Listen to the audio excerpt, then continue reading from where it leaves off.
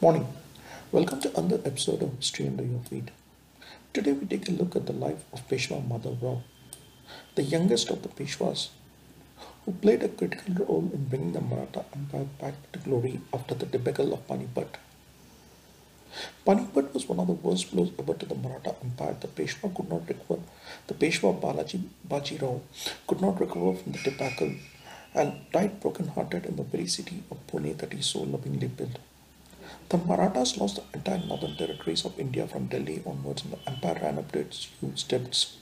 And yet it out also for this darkest hour that the Maratha Empire came back once again to its true glory in what was called the Maratha Resurrection. The Maratha Resurrection roughly corresponds to the period between January 14, 1761, when the Panipat tragedy occurred, to the capture of Najibabad in 1773. It was a period when Mahatma Sindhya defeated the Jats of Madura, Rajputs and Rohillas to once again re-establish the Maratha supremacy in the north. And the man who played a major role in this era was none other than the young Madhav Rao, who became Peshwa at one of the most critical junctures in Maratha history. He was born on February 14, 1745, the second son of Rana Sahib Peshwa at Savnor. The Maratha Empire was at its peak then, while Pune had grown into a great city under the Peshwa. However, the rout at Panipat was a major blow to the empire, and his father died heartbroken on June 23, 1761, at the Parvati temple in Pune. At the tender age of 16, Madhav Rao became the Peshwa with his uncle Raghunath Rao as a regent. It was not the best time. They had lost Bhau and Vishwas Rao, some of their best, and along with some of their best Sardars. The entire territory in the north was lost and huge debts had been accumulated. The treasury was totally depleted when the administration was still in chaos, with indiscipline rampant among the officials. On top of it, his uncle Raghopa had his own ambitions to be the next Peshwa. Madhav, aided by the wise Nana Fadnavis, began on the work of getting the administration back to shape. He brought in a radical revolution in the governance of the Maratha Empire. Corrupt and lethargic officials were publicly flawed, putting a check to the rampant corruption and indiscipline that had crept in. Ram Shastri Prabhune was given complete charge of the judicial system, which he managed excellently and ensured justice would be delivered. Revenue usage was streamlined for citizens' welfare, while artillery and weapons were constantly upgraded. He was a citizens' king and ensured that he was always there to listen to the grievances of his people. In 1762, he settled to conquer Karnataka, one of his earliest wars against the Nizam, and this way differences cropped up between him and his uncle. While Raghopa recommended the campaign midway, Madhav nevertheless proceeded, and later a treaty was signed with the Nizam. Basically, he and his uncle were split into two groups. While he preferred Fadnavis, Gopal Rao Patwat and Timbakram Mohammad and Ram Shastri, his uncle's group was made up of Sakaram Bapu, Gulab Rao and Gangapa Tatya. The differences began to widen between the two, and in August 1762, Raghupa fled to Walcom Mawal, where he began to build his own army. That became a menace to the villagers, looting them.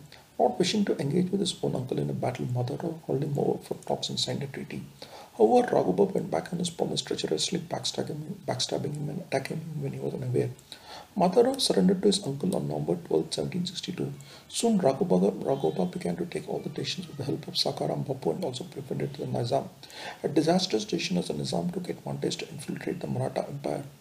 Madhara once again took matters in his hand, and on March 7, 1763, he routed the Nizam at the Battle of Rakshasbua near Aurangabad. The Nizam was forced to sue for peace, with most of North Karnataka going to the Peshwa. The Peshwa once again decided to attack Hyder Ali in 1764 with a huge army that had Gopal Rao Patwat and Murari Rao Ghorpade. Raghupa, however, declined to be part and went on a pilgrimage to Nashik. It proved to be a long-drawn campaign, with Hyder Ali putting up a stiff resistance. While the Peshwa requested Raghupa for help, he intentionally went ahead and signed a treaty. It was a deliberate move, as Raghupa was now concerned of Madhav going power.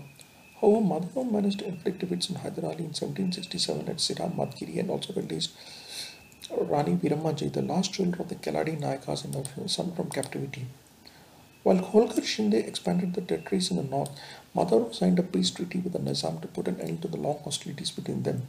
He turned down repeated requests from the British in 1767 to set up peace in Vasai and offer resistance against Hyder Ali, anticipating their intentions.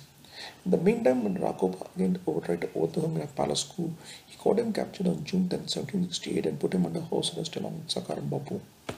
Raghaurava, however, did not give up and planned an assassination attempt on Madhav Rao on September 1769, while the latter was returning from the Parvati temple in Pune. One of his general Ram Singh suddenly attacked him. How the Peshwa managed to dodge the blow just in time and later placed Ram Singh under arrest. However, in 1770, tuberculosis struck Madhavrao when he set out on a campaign against Hyder Ali. As the disease slowly spread over, he decided to spend his last days at the Ganesh Chintamani temple in Thior near Pune. Madhavrao passed away on November 18, 1772, at the temple premises at a rather young age of 27. Citizens of Pune turned out in large numbers to pay their respects to the Peshwa. Madhavrav's contribution to the Maratha resurrection will forever be remembered. Taking over at a critical juncture, he managed to bring the finances back on track, reform administration and military to the modified track.